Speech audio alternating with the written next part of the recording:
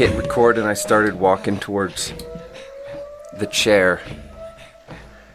And I realized I wasn't wearing my watch.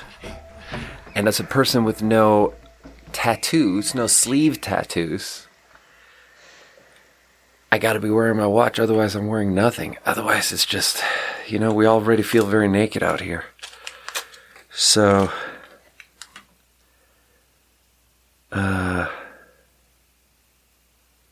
so I had to stop and go get my watch. Gonna do a little lens wipe like normal. Welcome to This Week in Sparkling Water. My name is Joachim Eriksson, and I am the host of This Week in Sparkling Water. First, let's talk about something that I was thinking about. Oh boy, as I am approaching this topic, I'm realizing it's like, this is about to be just wonderful, thinly sliced strips of narcissism. This is about to be pinnacle narcissism. But what I was going to say is that there's this theme. Oh God, I just don't think that this next sentence that I'm going to say here is cool. I just think it's like narcissism is not cool, and then if you really lean into it, it can be like kind of interesting, but then you can punch through even that layer and get to another layer. Triple reverse narcissism, which is so, when you're back to it being not cool. And I think this next statement is that. But so there's this little bit of a, I feel like I return on the podcast. I feel like I return to this question of like, what is the podcast? And I list off different things like, I really enjoy it as a time capsule of just like, I just want it to be this space where I just talk through what I talk about, because I really wonder I talk through what I think about, because I really wonder, like 15 or 20 years ago, what was I thinking about in like my day to day? And all I have are these like little shreds that feel like there's really something separating me from that person. And then this is just a way to record that. And then, honestly, it's very nice to just feel a little bit connected with people as an antidote to having moved around a little bit too much, and too many of my people are far away, and it's just fun to sit down for an hour and talk about stuff, and then people far away send me messages and I feel a little bit connected to them. But so there's this new idea that was presented to me in the last couple of days that I think it's really funny, because I never thought of it myself. But so I have frequently on the podcast talked about prayer. And whenever I say that, Dr. Luke always says that I pronounce it wrong. I do like the wrong number of syllables in the word prayer. Prayer. But that's neither here nor there, the number of syllables. What fascinates me with it is like I just think that the human brain, that it fits really neatly. It just comes real natural to the human mind, praying. The idea of just like, you can even tell a child to do it, and even a child can pick it up very quickly. It just comes real easy to you. Let's see if we're even recording. And we're recording. So, even as a child, you can like be told to like just sit down maybe on your knees at the end of your bed and just like clasp your hands, and then just come up with a narrative where you're speaking to your God. And maybe it's in the form of thanking him for something. Maybe it's in the form of asking for something. But really, it's just this beautiful exercise of crystallizing out your own thoughts and clarifying to yourself what's on your mind. And it's Asher, a man I've never met, who was introduced to me by Dr. Luke as someone who could create the intro music, and who I've then kept talking to, and who listens to the podcast and then comments that the podcast is a little bit like that, because it's just me sitting in a room, just sort of clasping my hands and just sort of like imagining that there's imagining that there is a listener. Oh God, that feels so embarrassing to say, not just because all of this is weird narcissism, but I don't know. Anyway, when he said that, first of all, I thought it was very interesting because it's just maybe true that maybe the part of the brain that is engaged when I'm doing this is the same part that's like if you did a CT scan or a brain activity scan of like a Christian praying and a podcaster podcasting, maybe it's the same centrum in the brain that would light up like a Christmas tree. That's how they say it in the movies. Oh my God, that part of his brain lit up like a Christmas tree. But the thing that I thought of actually when he said it was more a different thing even, which is like, because I do this podcast and I talk and I imagine that someone is listening, or I don't even know. It's not like I'm imagining. I don't know. It's vague. But anyway, I send it out into the internet. And the thing that I thought of when he said it was how prayer comes easy to the human mind. But the concept of God also comes easy to the human mind. Even though, like, it's presented like this. It's like, it's something you can't see. And it's not like in this, it's not here. And you can't see it or touch it, but it's everywhere. And somehow, even though that's like a contradictory and like almost nonsensical string of statements or like properties of this concept, even though that's like shouldn't make sense to people, it like very easily makes sense to human beings. It just is a concept that comes real easy to us. So you make some shit up and you ascribe it to something like that, and that just gives it legs. But then when Asher says that my podcast is almost sometimes in the form of a prayer, it's like it made me realize how that concept. Maybe this is not that interesting actually. It made me think how the thing about God. Or like God fits into a slot in the brain that's like, was always there. Like we already had this easy ability to conceptualize something like that. But the internet fits into the same slot as the God slot because the internet is just the same, has the same properties. It's just a thing that, look, bro, you can be someone who doesn't even think about it. And has no understanding of it, or you can have a little bit of an understanding of it and know that like the internet has a physical location. Like the internet is in a server farm in Arizona, you know? The internet is in a server farm somewhere. I pay $49 a year to GoDaddy.com, and then they subcontract out to someone that just has racks and racks and racks of servers and hardware space. And, you know, somewhere where electricity is cheap, somewhere next to a hydro power plant, somewhere next to a nuclear power plant in the Ozarks. Land is cheap, power is cheap. And then when you go on the internet and you input something, you're really inputting an IP address, and that probably goes to Europe. I really feel like the Europeans are the people orchestrating the whole thing. And you really you're really asking the Europeans, where am I trying to go? And then the Europeans point you to the server farm in the Ozarks, and then you connect somewhat directly to that, and then you get the internet. The internet has a physical location, but disregarding that, because that's not experientially, the internet does not have a physical location. Experientially, it's more like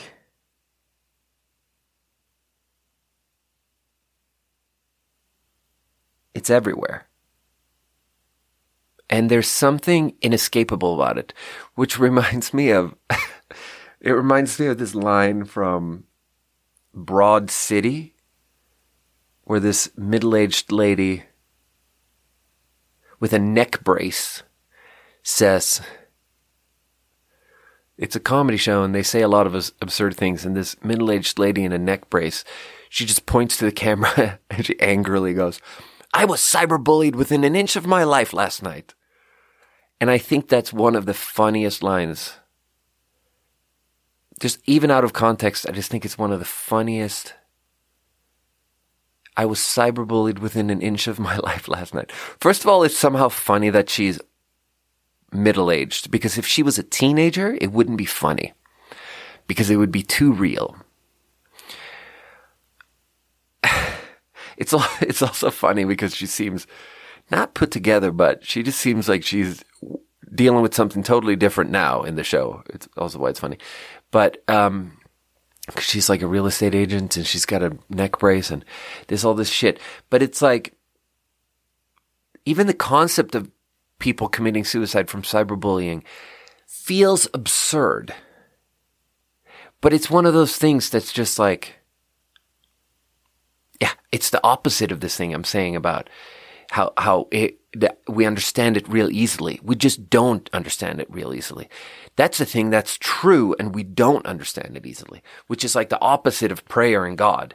Like prayer and God are made up things that don't make any sense, but for some reason our understanding of them just comes real easy to us. But cyberbullying is not like that. Cyberbullying feels like, that doesn't make any sense. If you're being cyberbullied, just turn your phone off. But that's the thing. Saying just turn your phone off to someone who's being cyberbullied, it's just like telling someone, oh, you're worried about the judgment of God? Just turn your phone off. You know? There's something about the judgment of God / the internet that feels very inescapable. And it doesn't matter if you leave for a week and don't bring your phone. If they say mean things about you on the internet, which reminds me of that Billie Eilish song, Happier Than Ever, where it's such a nice song. It's such a nice song that has a beginning part which just feels like Billie and a ukulele, and then it has this weird key shift, and then it's like this screamy rock song, a screamo, emo song. And the best part of the screaming part is she goes I don't relate to you, because I would never treat me this shitty. And I don't talk shit about you on the internet. Which is it sounds so specific and shallow because it's so specific. But there's something about the specificity of it that it's so cutting. God, that's beautiful. And maybe it's not specific at all. Because maybe what she's really saying is I'm out here trying to escape the judgment of God. And I keep bumping into people who are looking for the Lord, you know? I don't know, dude. It's what, am I just going to quote songs this whole episode? Oh, God. But, yeah. I think maybe it is a little bit like prayer. Which reminds me of that song by Bia. Bia is a female rapper that's not as famous as she should be.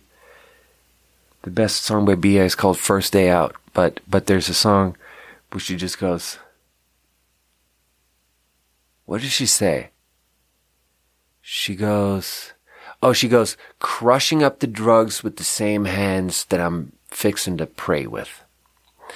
Which is an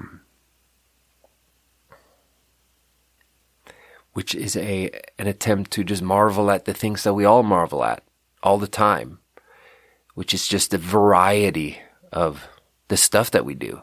It's just weird how there's such a big variety of the stuff that we do. Even any individual, we just do so many weird different things that sometimes it just feels like, how am I one person doing these different things? You know? the person at work and the person not at work. And that's, that makes me feel, that makes me think of this feeling I get sometimes of like how maybe I always have like a bad feeling of fear in my heart. Excuse me, burped. Haven't even had any sparkling water yet. Already did a little burp. What was I even saying? Oh yeah, I probably always have a little bit of a feeling of fear and anxiety in my heart. Just darkness. And then sometimes I just decide, and for the most part, I think I just hold it in my hand and walk forward. And sometimes it's big and I just swallow real hard and then I walk through the big dark feeling and I walk out into life and I just live my life. And I think that's probably how it's like for a lot of people, that we just sort of like have to do stuff anyway, you know? Like, yeah, we just want to curl up in a ball, but yeah, you can't do that. So you have to just kind of do stuff and then it's fine. But sometimes I go the other direction and I just curl up in a ball. Sometimes I hold the big black dark feeling in my hand. I don't know why that sounded weird, but sometimes I just hold that feeling in my hand and I just almost step into it and I just sit inside of it and I'm just in fetal position in that feeling. And sometimes in those moments, I get this weird fear like I will never be able to leave my house again. I will never be able to put the mask on again because I just cannot fathom that the person curled up in a ball. It's like sometimes if I wake up and I just feel bad and I'm in bed and I'm like literally in fetal position under the covers, I just feel like, how am I ever going to hose off this person laying here in fetal position? And how am I ever going to say anything in an assertive way ever again? And it's weird. It's super weird because like the reason there's this dissonance is like because if you asked, I truly believe that if you ask anyone at my job, for example, they would all say that I approach the job that we have, that me and like 11 other people have in there, that I approach it with like more confidence than anyone else in there. I mean, that's extremely self-congratulatory. And like, I don't mean it like self-congratulatory. I just mean it like the fact that I have any confidence with any of it is crazy, considering considering the fact that I can approach it with a 9 out of 10 confidence at 5 p.m. is something to marvel at, considering that I start at a 1 out of 10 confidence when I wake up. You know, it's a thing that's, maybe it's not every day. And honestly, it's like better now that I am sober. This is more a historical thing. Where like, yeah, it's more a historical thing because it definitely goes hand in hand with not being sober. With like, you do a little bit of drugs and then you can recede into this extremely sensitive state where you feel like the borders of you get smudged out and you just become this like really soft creature that thinks, because that's the thing about it. It's very fascinating to go in the other direction. God damn it. This is like the most abstract conversation that I'm starting this podcast with, but whatever. It's fascinating and comfortable and like nice and creative to go in the other direction and to just not be confident about stuff and to just give up on everything and to take the mask off and to be completely honest about how bad you feel with yourself and to just sit there with that bad feeling. And then you can go really, really, really far with that and spend like days in your house in fetal position and actually feel really creative and feel really soft and sensitive. And then you can get really, really deep into the something there. And it can be so hard to fathom that you'll ever be able to put the mask back on and just go out into society and be like, hi, how's it going? But being sober is almost a life of never really erasing those borders around yourself. Like, being sober is almost always having the mask on, which is weird. Makes it sound like being sober is not good. But being sober is almost like you always have the mask on until you just feel confident. Until you wake up feeling confident. Like, after a long time of sobriety, I have 2.5 years of sobriety. After some period of sobriety like that, it's almost like now I wake up and I just feel confident. I wake up at a 5 out of 10 confident, and then I take a shower and I'm at a 7. And then I drive over there and I'm like, I can drive a car? What is this? What fresh hell is this? And then I get to work and I'm like 9 out of 10 confident, and I just bust balls all day, you know? And maybe in a way the mask just fused with my face. And maybe in a way I feel more, I felt there was something so honest about the suffering of just like doing a little bit of drugs here and there.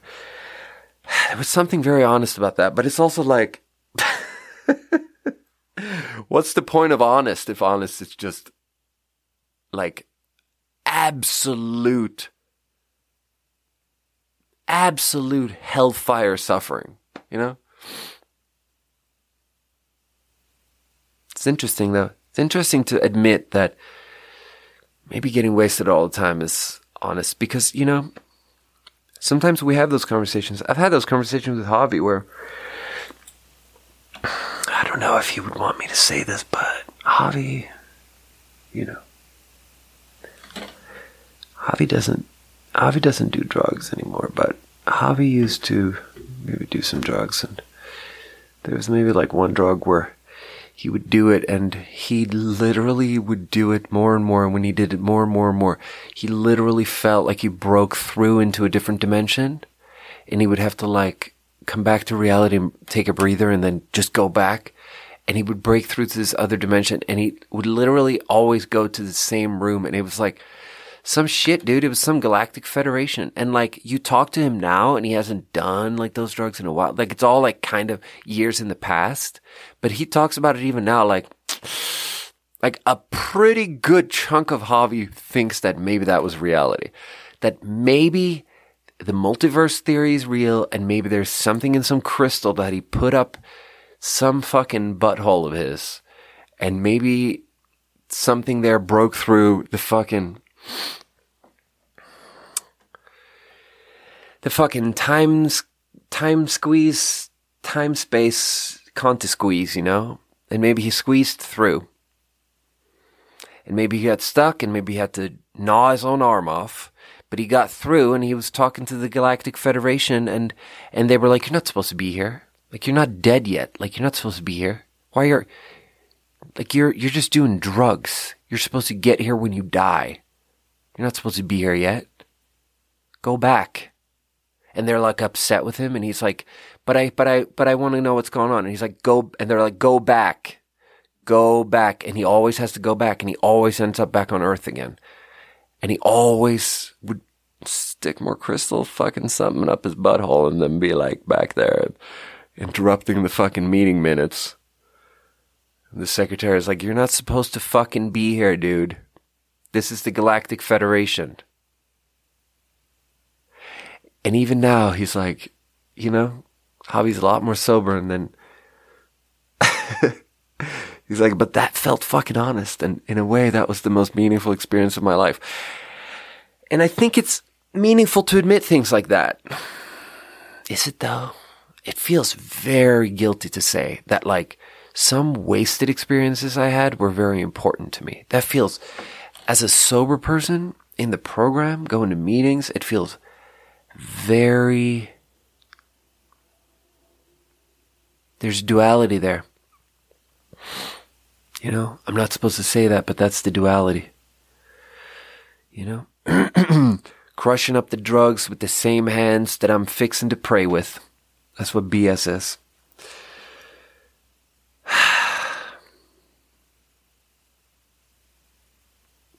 I don't know. It's ridiculous.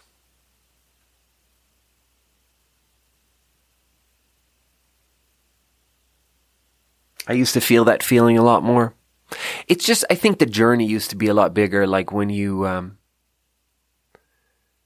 I think you can just, I actually don't think it's that abstract. I think if you have a human being and in the evening, they like do a bunch of drugs and they're drooling and they're literally brain dead, for them to then be like, oh my God, I have a job interview tomorrow where I have to be completely lucid and have this like perfect corporate fluent mask on and speak with this like very specific type of lingo for a specific industry. I think it's very not abstract to see how that's a very big journey to go from that drooling, high person to the person wearing a tie. And, man, I wish the English language had the word vattenkammad. Vattenkammad is a really nice Swedish word, which literally translates just to like water combed. But it's just the idea that you just put water on a comb and you just comb your hair over with just water. And then your hair ends up looking totally wet and flat down. And I think it's actually cultural in the sense that I think you have to have Scandinavian really, really thin, fucking wispy, spiderweb thin, hair like the voice of Elliott Smith. Because hair from any other culture, it takes more than just water. So maybe that's why it cannot be translated. Maybe it's culturally specific because, when you're going to church in Sweden, everyone just fucking water combs their hair and then that's good. And then you just got pews full of people with totally flat haircuts.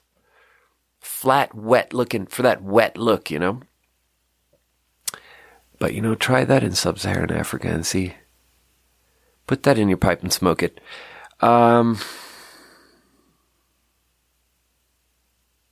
But yeah, job interviews is the thing that would give me that feeling a lot. Because it's just stressful. Like a job interview is stressful and when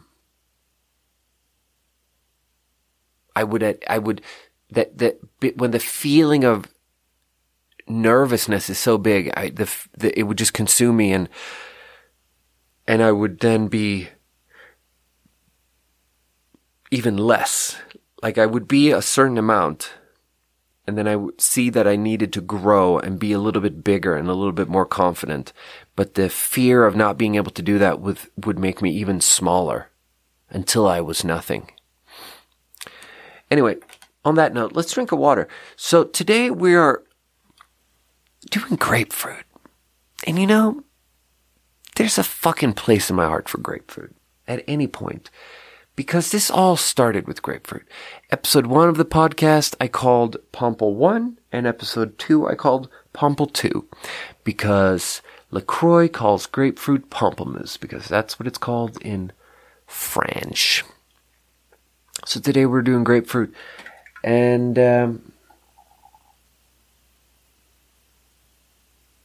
yeah. Wonder what that guy is doing. Wow, I can't even remember his name. The guy I recorded episode 1 and 2 with. It's in there, though. See, this is why I need to do the podcast. I need to record things because I don't remember. I don't remember anything. That's why we gotta hit record.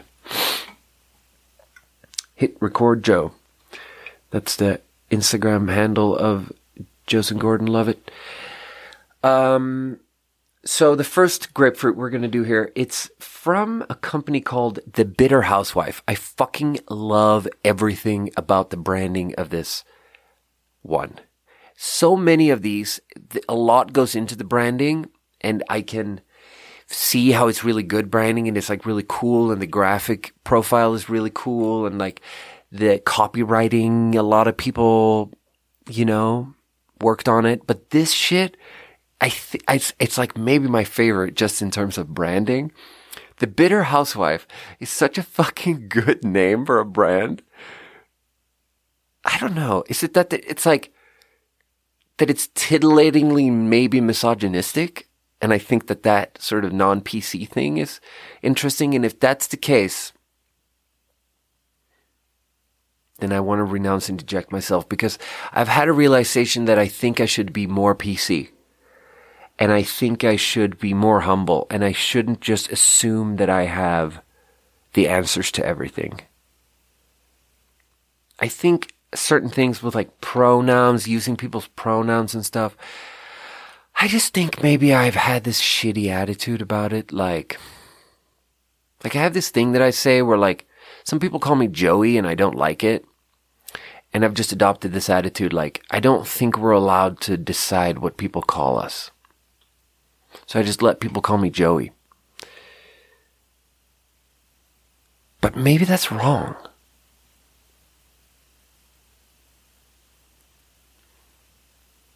Maybe that's wrong. Maybe I should tell people that they're not allowed to call me Joey, and I should use people's preferred pronoun correctly.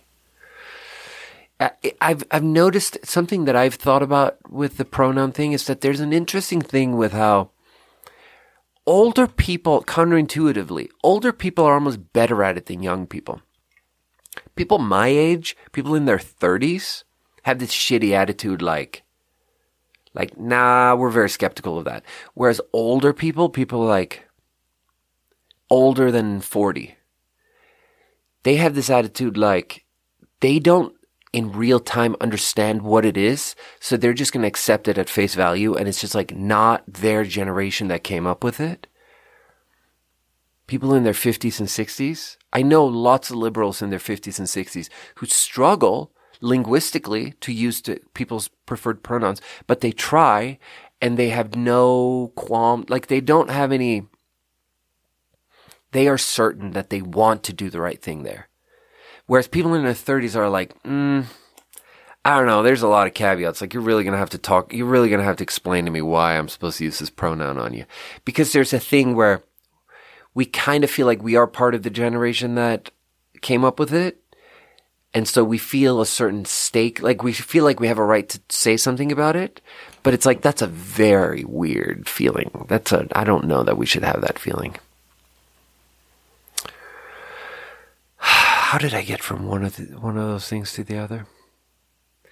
Yeah. It's just problematic that things that are wrong, something can be wrong and funny. That's just unfortunate, but it's just true. Like, I've talked about that before, of how like the newest Dave Chappelle special, who knows what it's called? I don't know what it's called, but it's just, there are things there that aren't right. Like, that's wrong. It's morally wrong. The things he says and the ideas he puts forward, they're just morally wrong.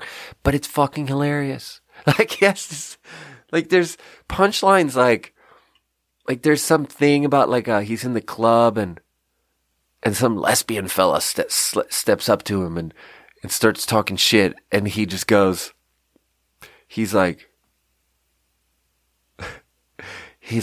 I unballed my fist and I spoke softly, lovingly, almost like a pimp would. And I said, bitch, I'm about to slap the shit out of you. And that thing of like those 100 seconds of the beginning to the end of that bit, it's like one of the most hilarious bits I've ever seen. But it's so not good. It's just not good. And on some level, we just have to accept that can be the case. Like, some things are just funny, even though they're wrong. God damn it, that's a shame.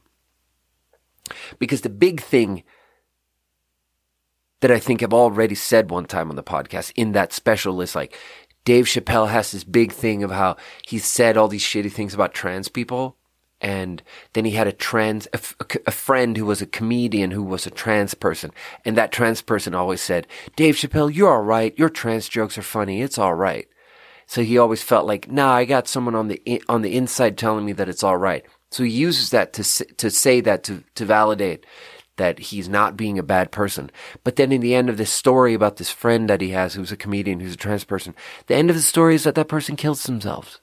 And that person kills themselves because the world is a hateful place towards trans people. And part of the hate towards trans people is coming from Dave Chappelle. And he does not reflect upon the fact, there's no reflection there. He does not realize that he's part of that. He does not say in the special, oh, I realize that I am part of the problem and why that person committed suicide. He just says it as a sad thing that happened. As if that person just had some mental health issues, some vague, undefined, unnamed mental health issues that are completely devoid of context and that have nothing to do with the hateful nature of the world towards trans people, you know? So I don't think that's cool, Dave Chappelle. And now I'm praying that Dave Chappelle is listening to our podcast. So the brand is called the Bitter Housewife. You get it in this cool cardboard box, and on the side of the box it just says, in like this bold, low weight, it's almost like the font Impact, but it's all caps, and it's just like a real clean sans serif condensed font, and it just says, be bitterly honest. And it's just like, be bitterly honest is I don't know, it's just so fucking cool to me somehow. I don't know why. So I'm going to now read the side of this can. A bitterly honest beverage, ruby grapefruit and earthy ginger balanced with bitter herbs, a touch of hops, and zero sweet. Sparkling complex bitter. Oh, here's 3 adjectives. This is a new paragraph. 3 adjectives. Sparkling complex bitter. Like you. A zero alcohol sparkling aperitif. Dude, I have to say that I fucking love everything about that. It's from Portland, Oregon, obviously. 0 sugar, 0 alcohol. Only 0 calories. All right, let's try this. Grapefruit. So it's bitters. It's a bitters company. They make bitters. You can pour them in sparkling water, but then they also have a pre-mixed one where you get a can of sparkling water that they put the appropriate amount of bitters in, and they sent me a variety pack for free. Friends of the pod. The Bitter Housewife.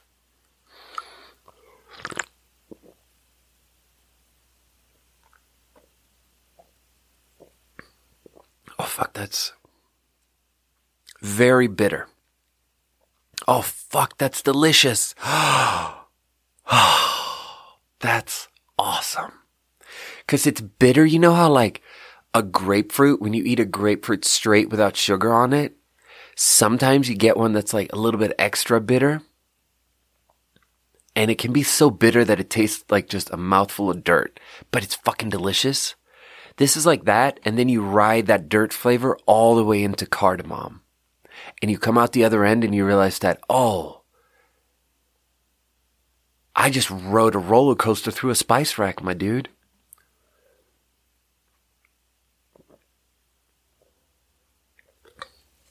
Did it say cardamom?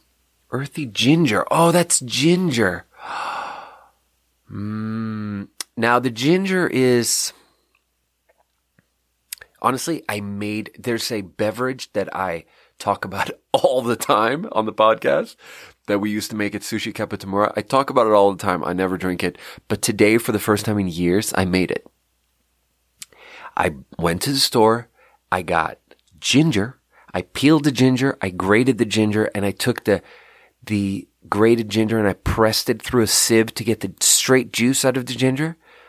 I made the woman try the straight ginger juice because it's a absolutely otherworldly experience. Excuse me, sparkling water burp.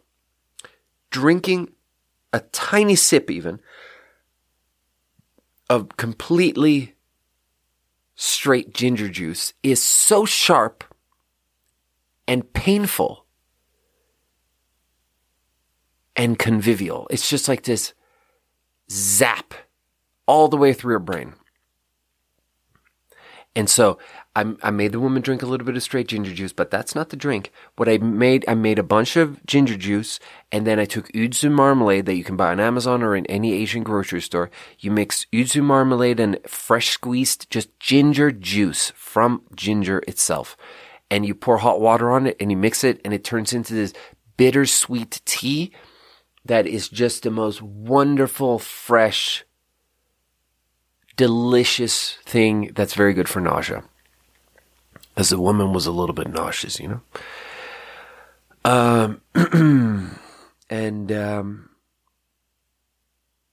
So what I was going to say is ginger is an incredible thing as a beverage, but having tried maybe 10 sparkling waters with the word ginger on the can, I still haven't found one where they can keep the freshness of it. It doesn't survive canning, I think. And this is delicious, but not because of the ginger. The snappiness of ginger does not survive canning. I'm going to be bitterly honest there. As much as this might be my new favorite sparkling water brand, having reviewed 200 of them, episode 71, I'm still going to say that the ginger doesn't have much life. But the grapefruit is incredible, and there are so many herbs. Hops, that's also the bitterness. They did take like 5 different bitter things, like grapefruit and hops. Yeah, it's a lot of earthy, bitter stuff in here.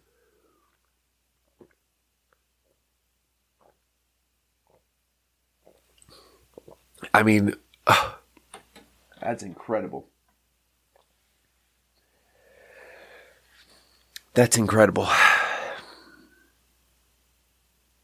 That's a 10 out of 10.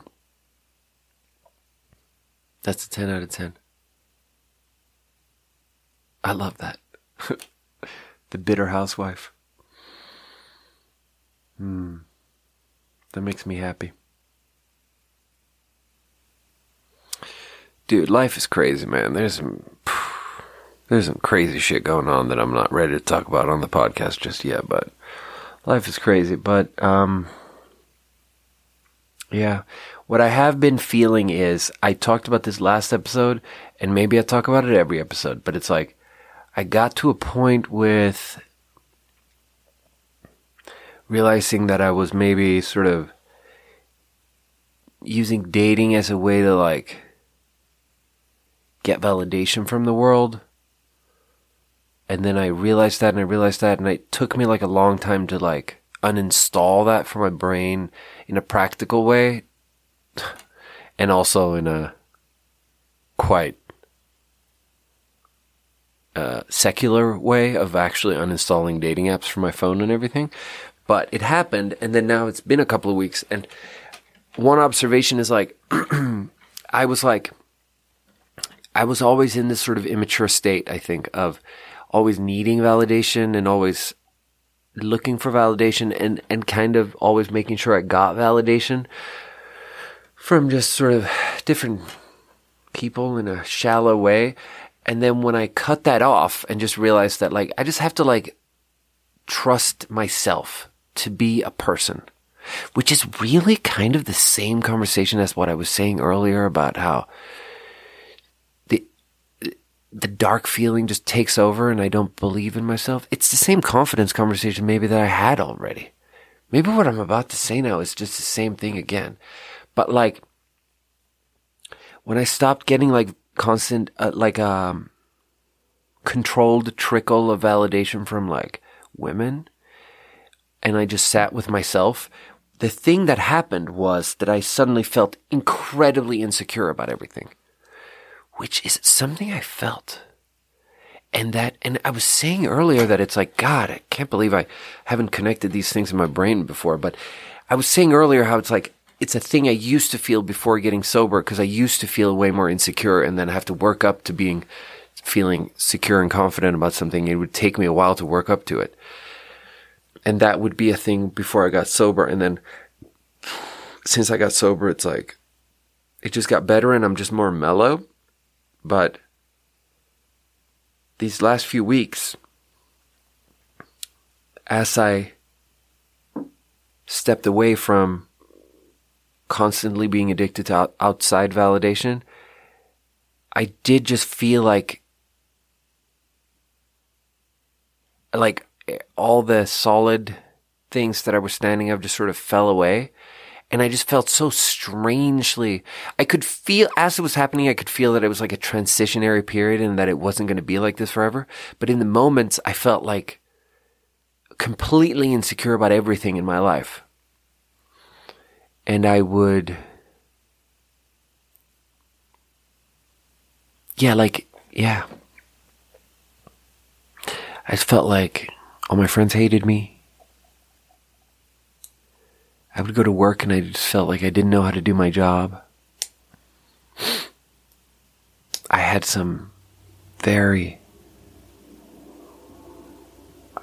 this one dude, I can't remember if I talked about this on the last episode of the podcast, but I had this one interaction with the GM of the hotel where I work, where she complimented my sweater. I walk into work and I was wearing a sweater. Excuse me. And my coworker complimented my sweater, and then at the same time the GM came out of her office and looked at my sweater and said, I love that sweater. And then I got so nervous that I did not know how to just say thank you and accept the apology. And instead I started pacing back and forth, and I just said these like totally fragmented sentences that made no sense, and everyone just looked at me like, oh God, this is awful to look at. He's so awkward about this. And I was like, I go like this. You're like a style icon. That means so, and then I'm just like, I was trying to say that it meant a lot to me that she said that. And it's just like, I didn't even say it. And it's like, oh, awful to look at. Awful. Just awful.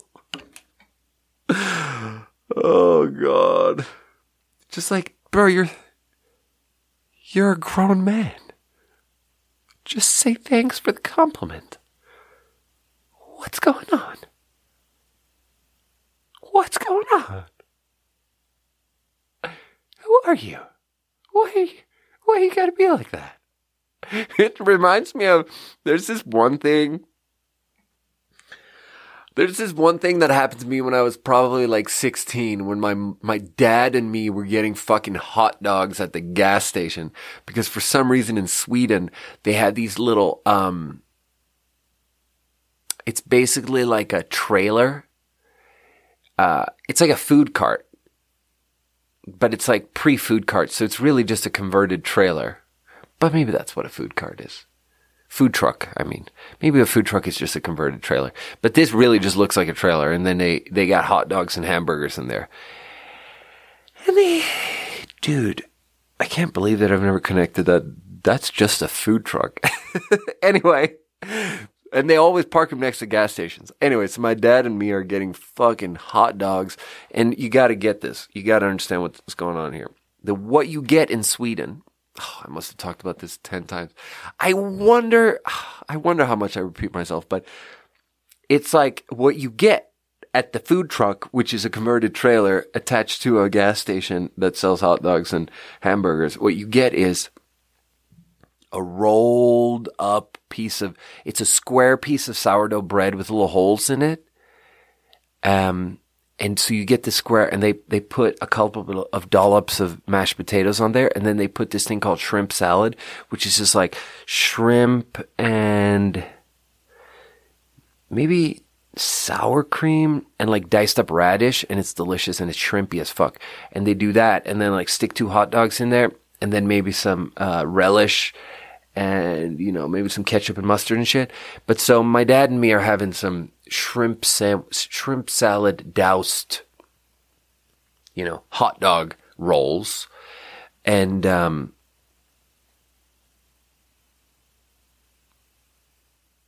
there's some girl, God damn it, this story is broken because I don't actually remember what she said, but this girl walks up to me. I'm 16 or something. And this girl walks up to me and she says something that shows that she knows me. And she said something nice. She was almost like, I think she might have been flirting with me. And because she was like, said something nice, or was flirting with me, and I didn't know who she was, and she knew who I was, just from school. Like, we probably go to the same school, and she knows who I am, and I don't know who she is, and she says something nice to me. And then, if I was cool guy on campus, I'd just be like, oh, that's nice. Oh, that's nice, lady I don't know, who I'm cooler than, because you know who I am, and I don't know who you are, so implicitly I must be cooler than you. I would have just been cool about it like that. But instead I just made this sound. I was like that. And I just like couldn't stop, and I just made that sound over and over. What? Just like dismissive sound loop. And it's like, and my dad, she like walks away, and my dad just looks at me like, what the fuck are you? What just happened? And my dad imitated me back to me immediately. And I was like, wow. Gulp. That wasn't very cool of me.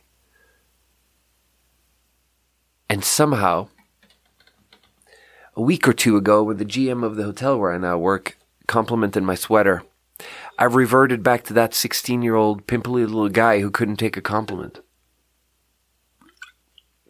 Because I was going through a period of like complete dislocation and profound insecurity, triggered by cutting myself off from all modes of like intoxicating validation. And that's what we're talking about here on this week's episode of This Week in Sparkling Water. This is this week's episode of This Week in Sparkling Water, where we're talking through my problems.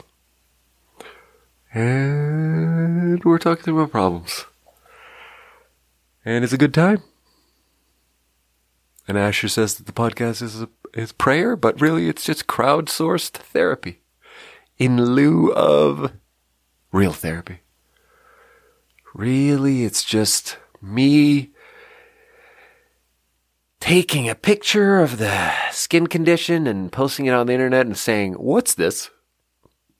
This podcast is really just me taking a picture of the mole and putting it on the internet and saying, what's this? Which personality disorder is this? What do I do?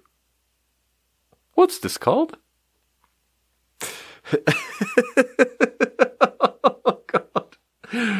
Oh, God, I'm insufferable. It's insufferable to me, but I love it.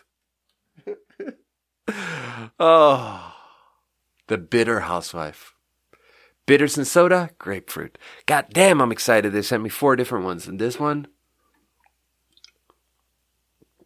oh, the thing about all them, I've reviewed a bunch of grapefruits, and the ones that I like the most are the ones where they aren't afraid to make it bitter. LaCroix is just a whisper, Again, it's the Spiderweb Elliott Smith singing whisper. Spiderweb thin. And it's not very bitter. But the good ones are bitter, and this is bitter, bro. The Bitter Housewife. You should go on their website and buy some. Yep. Yeah. So I was an hour late for work one day, and it happened during my period of profound, obliterative insecurity. So it ruined my week. I was an hour late because I checked the schedule wrong. And I just never recovered for a whole week. And in this labor market, all the power is in the hands of, excuse me, a little bit of a Bitter Housewife burp. All the power is in the hands of the employee, of the at-will employee restaurant worker, because it's a very tight labor market. So we have all the power. So people are treating our jobs, employees treat these jobs with not a lot of seriousness. And sometimes, 5 people are supposed to show up, only 3 people show up. We don't even check on the other 2. It's just like, okay, people just don't show up. And then they show up the next day and no one even says anything. Because it's like, what are we going to do? We can't find anyone else. So that's how much they need people. And then me, I'm always there. I always give 110%. I'm so insecure. I just crawl in the dirt for validation from these people. I work so hard. And then I'm an hour late one time and I just feel like that world is ending and I could never snap out of that feeling. And it's like, why am I like this? Why can't I compare myself to people I should compare myself to and just realize that I'm doing a mighty fine job and it's fine and I can just relax and I don't have to worry about it? Why am I so worried about it?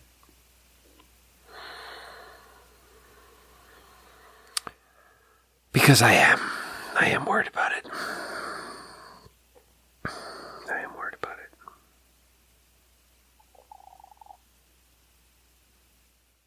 It's weird because it coincided with a thing going in the other direction. So as I've mentioned many times on the podcast, I broke my foot 6 months ago. And it happened, I don't know if I've ever told the story on how it happened. Little Phoebe was turning 3 or 4. It was Phoebe's birthday party. And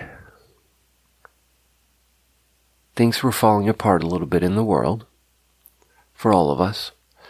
And everyone else was drinking and I wasn't drinking and I just got extremely fidgety and extremely anxious. And I just really felt like I needed to do something. And so when they had a kite to fly, I just got this idea with Ice Boy Plumbing that I was going to build a kite. And so we built kites and then it took all day to build the kite. I cut a piece of tarp. I got sticks. Made a frame. We got a long string. And then there was no wind when we were going to fly the kite. And me and Ice Boy Plumbing just ran. And I held the kite and he held the end of the string. And I just felt like I'll just throw it up into the air, and it didn't work. And we tried again, and I was like, there was a tree stump, and I was just going to jump over this tree stump and throw it straight up and give it like 10 foot, and then it was going to work even without wind. And so I jump, and I just gave it 110% in this extremely unprepared, strange caution to the wind way, where I don't even look what it looks like. I don't even check beforehand what it looks like beyond the tree stump that I'm running up on and then jumping over and then flying out from. I don't even look at what the ground is beyond that. But it didn't even really matter because the ground was flat, and the ground wasn't malicious. The ground was being normal.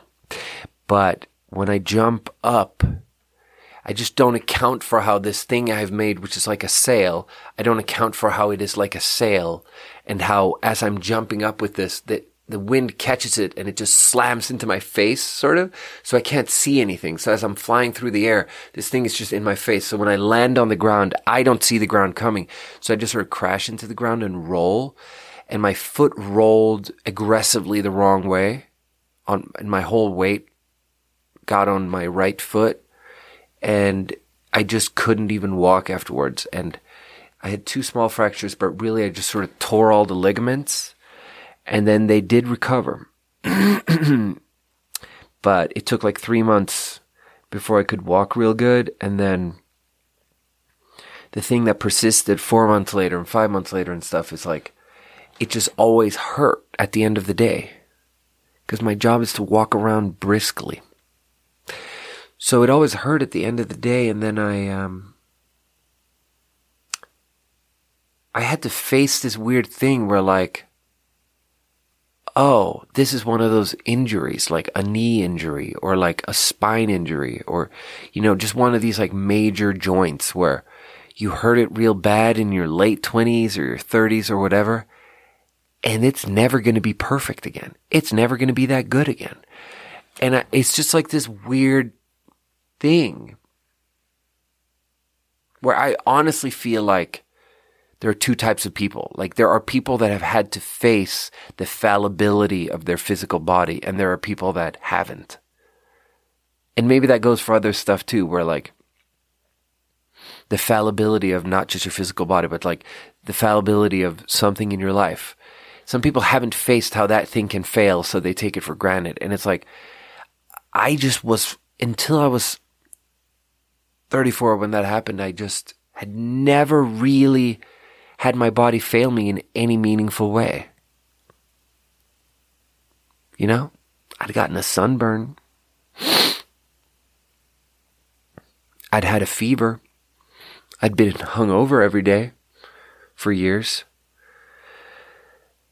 But all those things are things that I felt like I could just flick the switch and they'd go away. But when I broke my foot and it just hurt, like, and I would sit at the end of the day and be like, fuck, my foot hurts so bad. And I'd think about it and be like, oh, it's been 5 months since I hurt it and it still hurts. And I'm like, huh. And then your mind does this thing where you project it onto infinity. And so you just assume that. I'm fascinated by this, actually. Why do we assume why are our intuitions so wrong in so many different directions? Because when it comes to stuff with our bodies like that, the hypochondria kicks in, and then you assume that it will continue forever and just get worse. But I play poker every Sunday with Ivan the Adequate and the boys, you know, Rich, supporter of the pod. Love you, Rich. You know, the boys.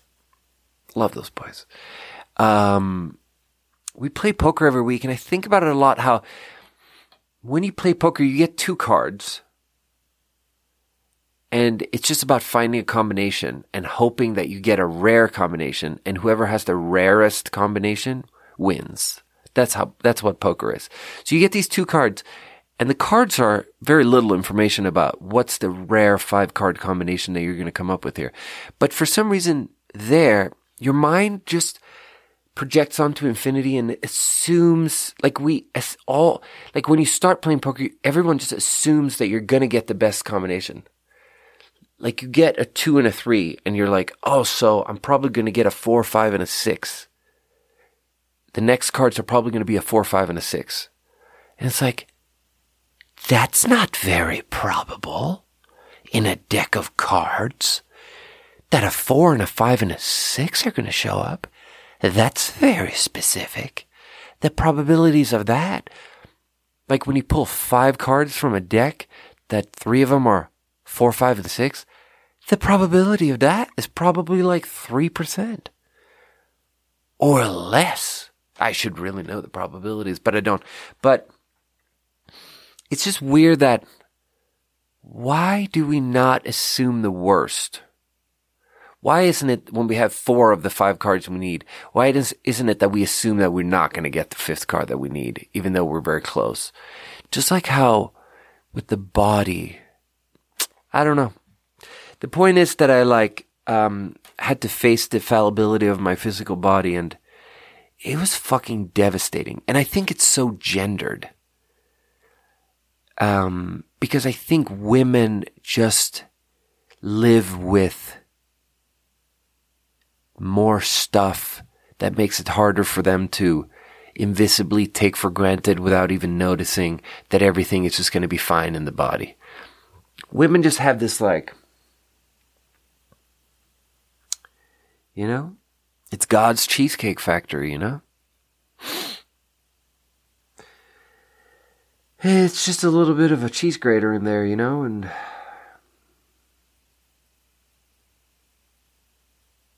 it hurts. It hurts. Women experience pain. I don't know.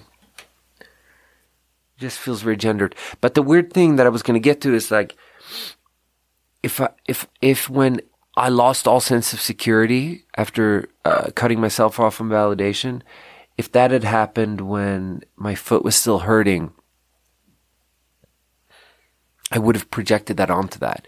But then instead, randomly, Dr. Luke told me to buy this thing called a wobble board on Amazon, and I was doing this weird muscle building exercise where you just balance on a board. It's a wooden board with a ball mounted on the bottom of it, and you stand on the wooden board and you have to balance, and you stand on one foot and it's your weak foot, and that just builds up muscles, all the little gyroscope balancy inducing muscles. And apparently I built up those muscles, and the ligaments never heal, but when you build up those muscles, they make up for the loss of ligament, and now my foot's just fine. My foot stopped hurting, and it stopped hurting the moment. It very much coincided with when I entered the period of insecurity, and yeah. But so instead, man, I was talking to my buddy Sam about this, how she just had a couple of physical problems, and then together with COVID and stuff, she just entered a new period of hypochondria. And she talked about it, how it's just one of the most painful things to have intrusive, obsessive thoughts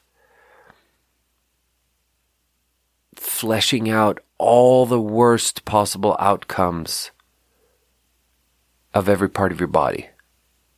And to just imagine the worst possible scenario all the time about your whole body. And it's just so bad.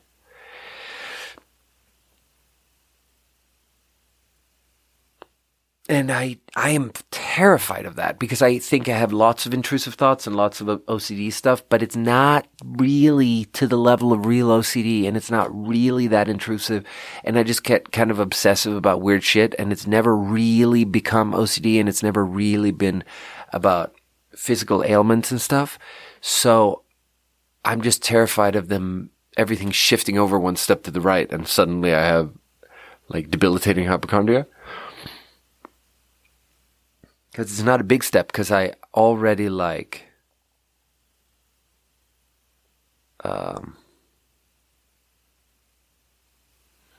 one of my toenails is like, the big toe on my right foot, the toenail is like a little bit discolored. And I think it might be just that my shoes are too small, but the coloring it's a little bit discolored, and I just sort of, I look at it and I get this deep feeling of doom. Like, what is it that I feel? I feel like it's going to continue. I feel like it is going to continue forever, and I don't know what that means. But it's like what's the word? In the TV show Maniac, they talk about arborized realities, and it's like arborization. They use the word arborization to mean, because it just means tree, right? Like an arborist is a tree guy. Arborization just mean that it branches off a lot, but it's just such a beautiful word, arborization.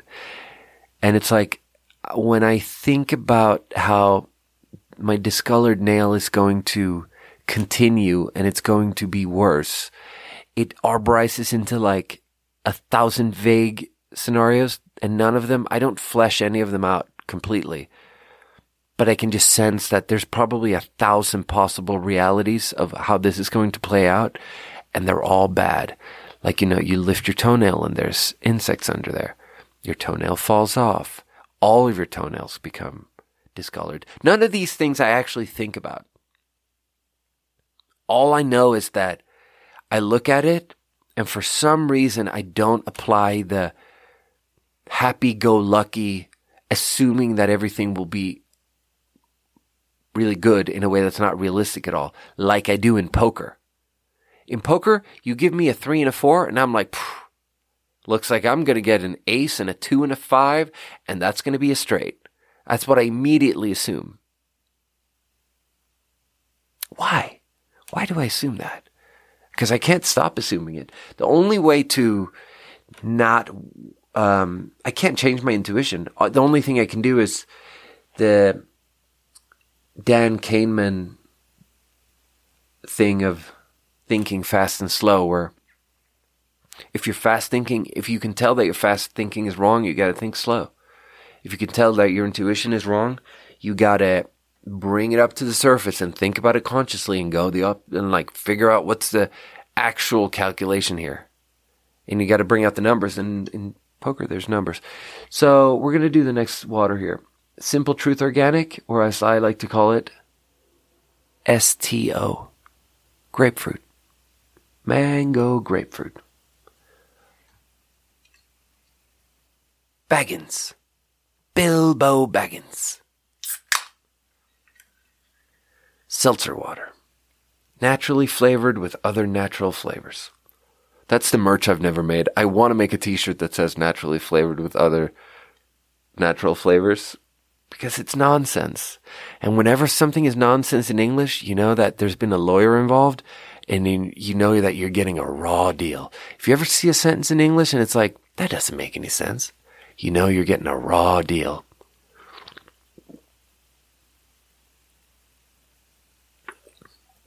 Okay, so the last one was like this difficult, real journey that made a man out of you quick, or it didn't. And it was an important moment in everyone's life. Anyone who drank the Bitter Housewife, that was just an important moment in your life. This is totally different from that.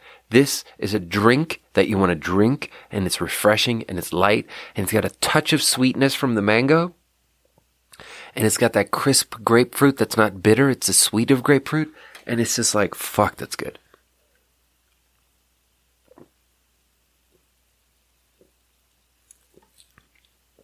Bro, is Simple Truth Organic from QFC and we don't have QFC down here? Is that what's up? That's kind of a shame. QFC is actually kind of good. QFC had a lot of good shit. Yeah. That's a 9 out of 10 because it's just delicious. It's just delicious. Anyway, I realized that my body was fallible. That shit's gendered. Women all know that. And it reminds me of another thing because Renee Reynolds, my old friend, a woman who 15 years ago in Shanghai, we would use a little voice recorder device and we would make up a made-up radio show, and this is just like that. And then I found out that today she is a podcast producer. So both of us there with our voice recording device and our made-up radio shows.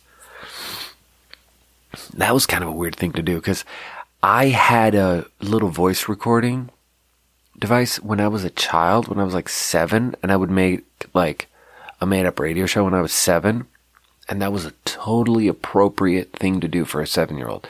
And then to do the same thing when you're 21 with your lover who's 10 years older, and to just be in bed and just make a made-up radio show and a voice recorder, that's suddenly like less normal.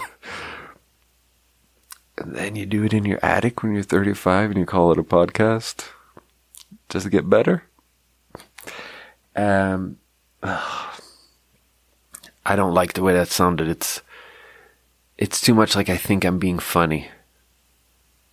I know I'm not funny. I would like to scratch all of that from the record. The point is that Renee Reynolds had this thing that she said 15 years ago. She said it one time when it stuck with me, and she goes, if sex was the other way around, where women stick something into men, everything in society would be different. And it's one of those statements where, like, I don't actually understand it. And that's why it fascinates me. Every time I think about it, I come up with a new answer for what does that mean?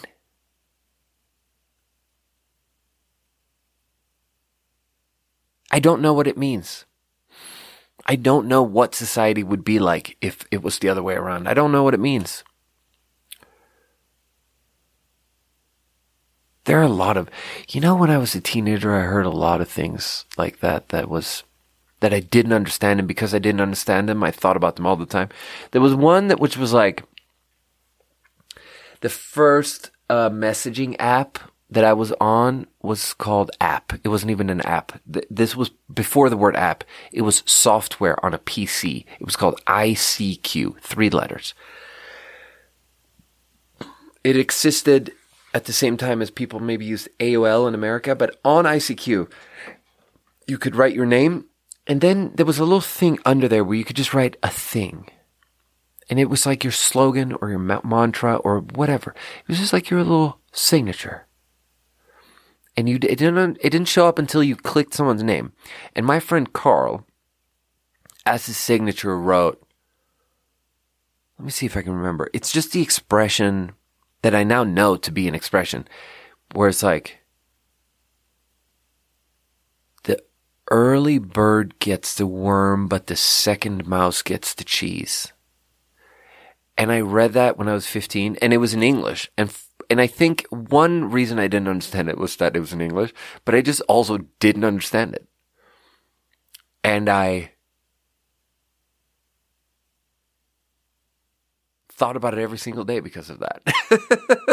And then now I get it. It's not that complicated. It's like, yeah, if there's a worm and you're a bird and you go get the bird and you go get the worm, then you get the worm. But only some situations are like that where it's best to be the first one, because if there's a mousetrap and there's cheese, then the first mouse actually dies, and then it's not good to be the first one. It's actually better to be the second one. And that's the entire expression. Different situations are different. It's the lesson from the expression. And I just didn't understand it. I think it was mostly because my English wasn't there yet. Another one that I heard when I was like 15 that I didn't understand, that made me think of it every single day, was that my uncle and like my uncle's friend were talking about the internet, and this is like in the 90s and everyone has a slow dial-up connection. And then they were saying how they were like, some people were getting faster internet connections. And then my uncle's friend said, yeah, some people are getting faster connections now, so they have a faster internet connection. But when everyone gets a faster internet connection, then it will be slow for everyone. And I was like, what? And I thought about that every single day because I was like, I just don't understand it. Because and it's just wrong. He just thought that there was like that there was a bottleneck somewhere. And if everyone has I keep hitting the mic. If everyone has 100 megabit connection, then everyone will hit the same bottleneck.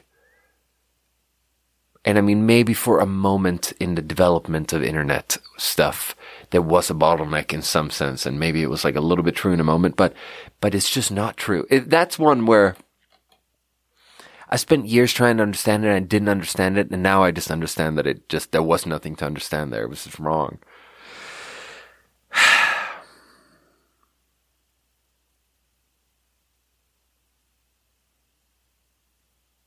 But,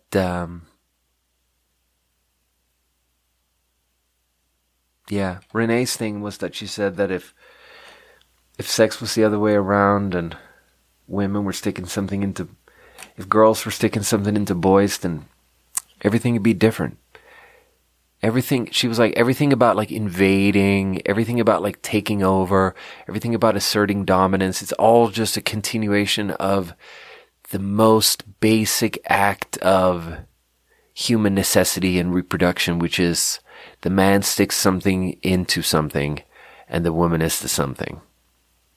The woman is being stuck into. And she's like, yeah, and that's the explanation for all the gendered things and everything.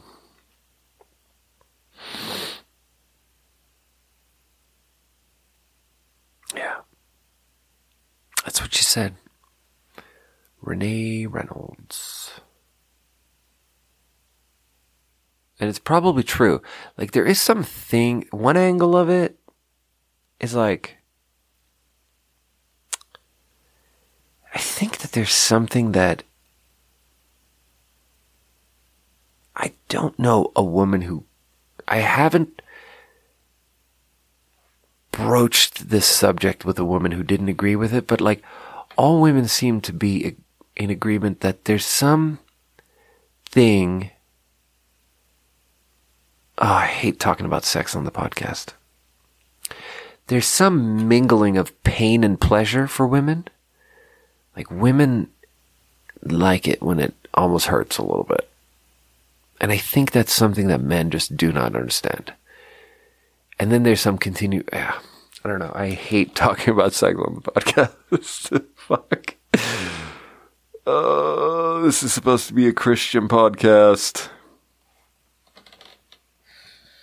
Simple Truth Organic.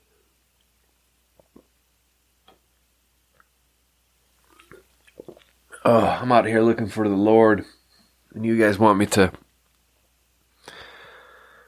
talk about slapping girls' butts and stuff and how they like it. And I'm not going to talk about that.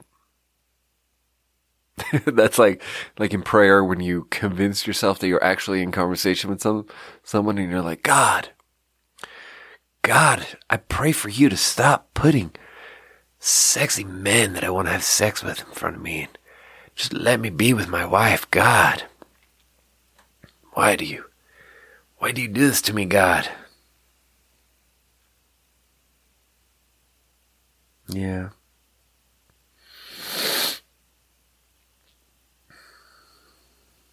Women have things stuck into them and they experience pain and they're acutely aware of the fallibility of their own bodies. And me, it wasn't until I was 35 years old and part of my big toenail got a little bit purple that I realized that I'm not going to live forever.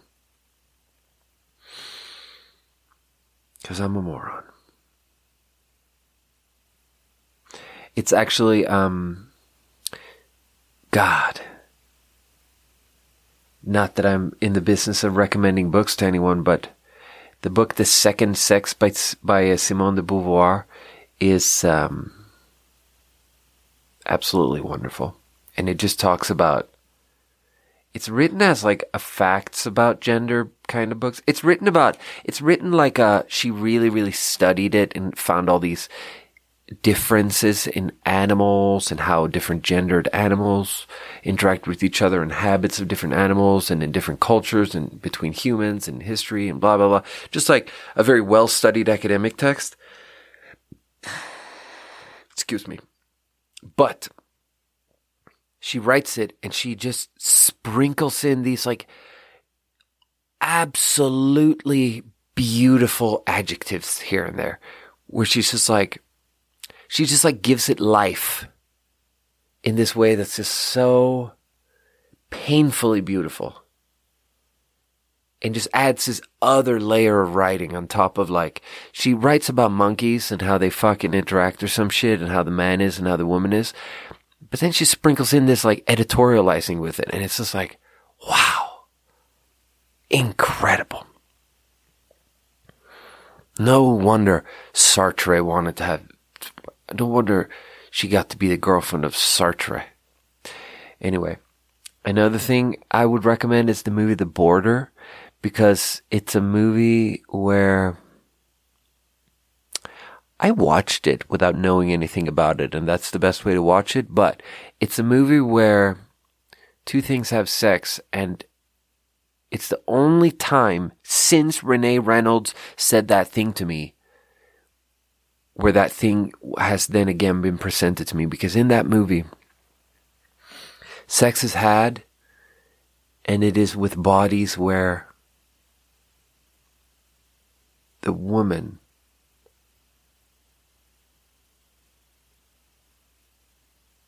the man is being stuck into, and not with something but not with anything artificial. That's how sex is had in that movie. And it's actually part of that conversation. It's part of that. It's something like that where those creatures do it like that, and then that's why they are more enlightened.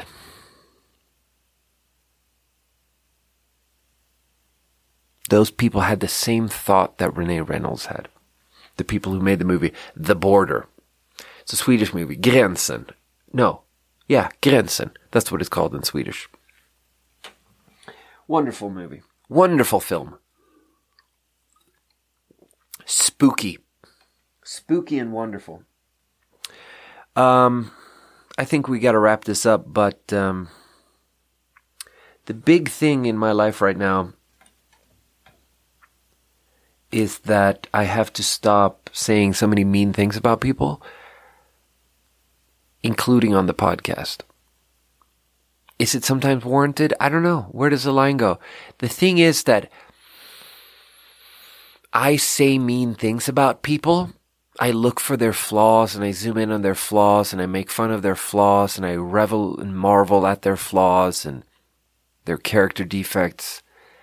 And then I practice that voice so much, that voice of negativity, that when I turn my attention inward and think about myself, out of sheer habit, all I do is find flaws still. I just become a flaw-finding machine. And it is a miserable way to live. And then I become mean towards myself, and then I become unhappy, and then that unhappiness comes out as even more meanness towards other people. And it's no way to live, I tell you.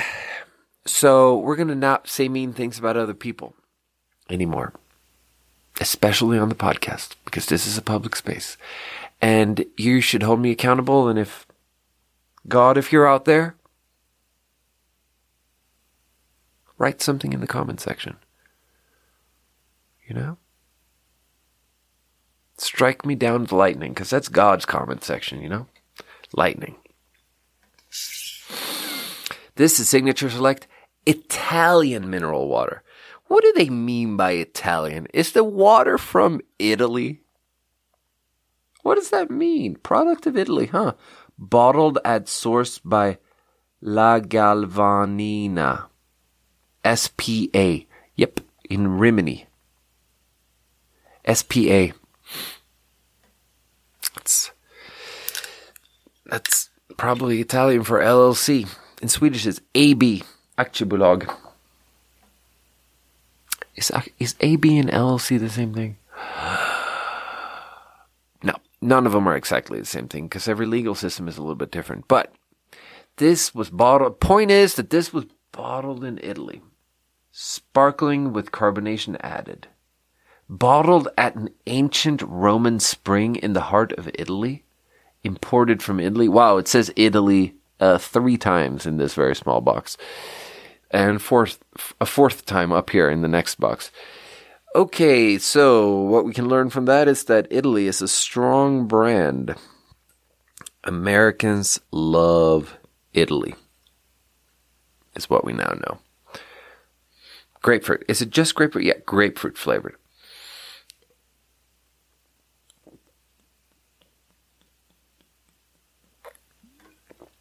Somehow it tastes a little bit like Swedish sparkling water. Like, is the water different over there? Yeah, that's a very boring flavor. That's a very boring flavor and a very lazy bubble.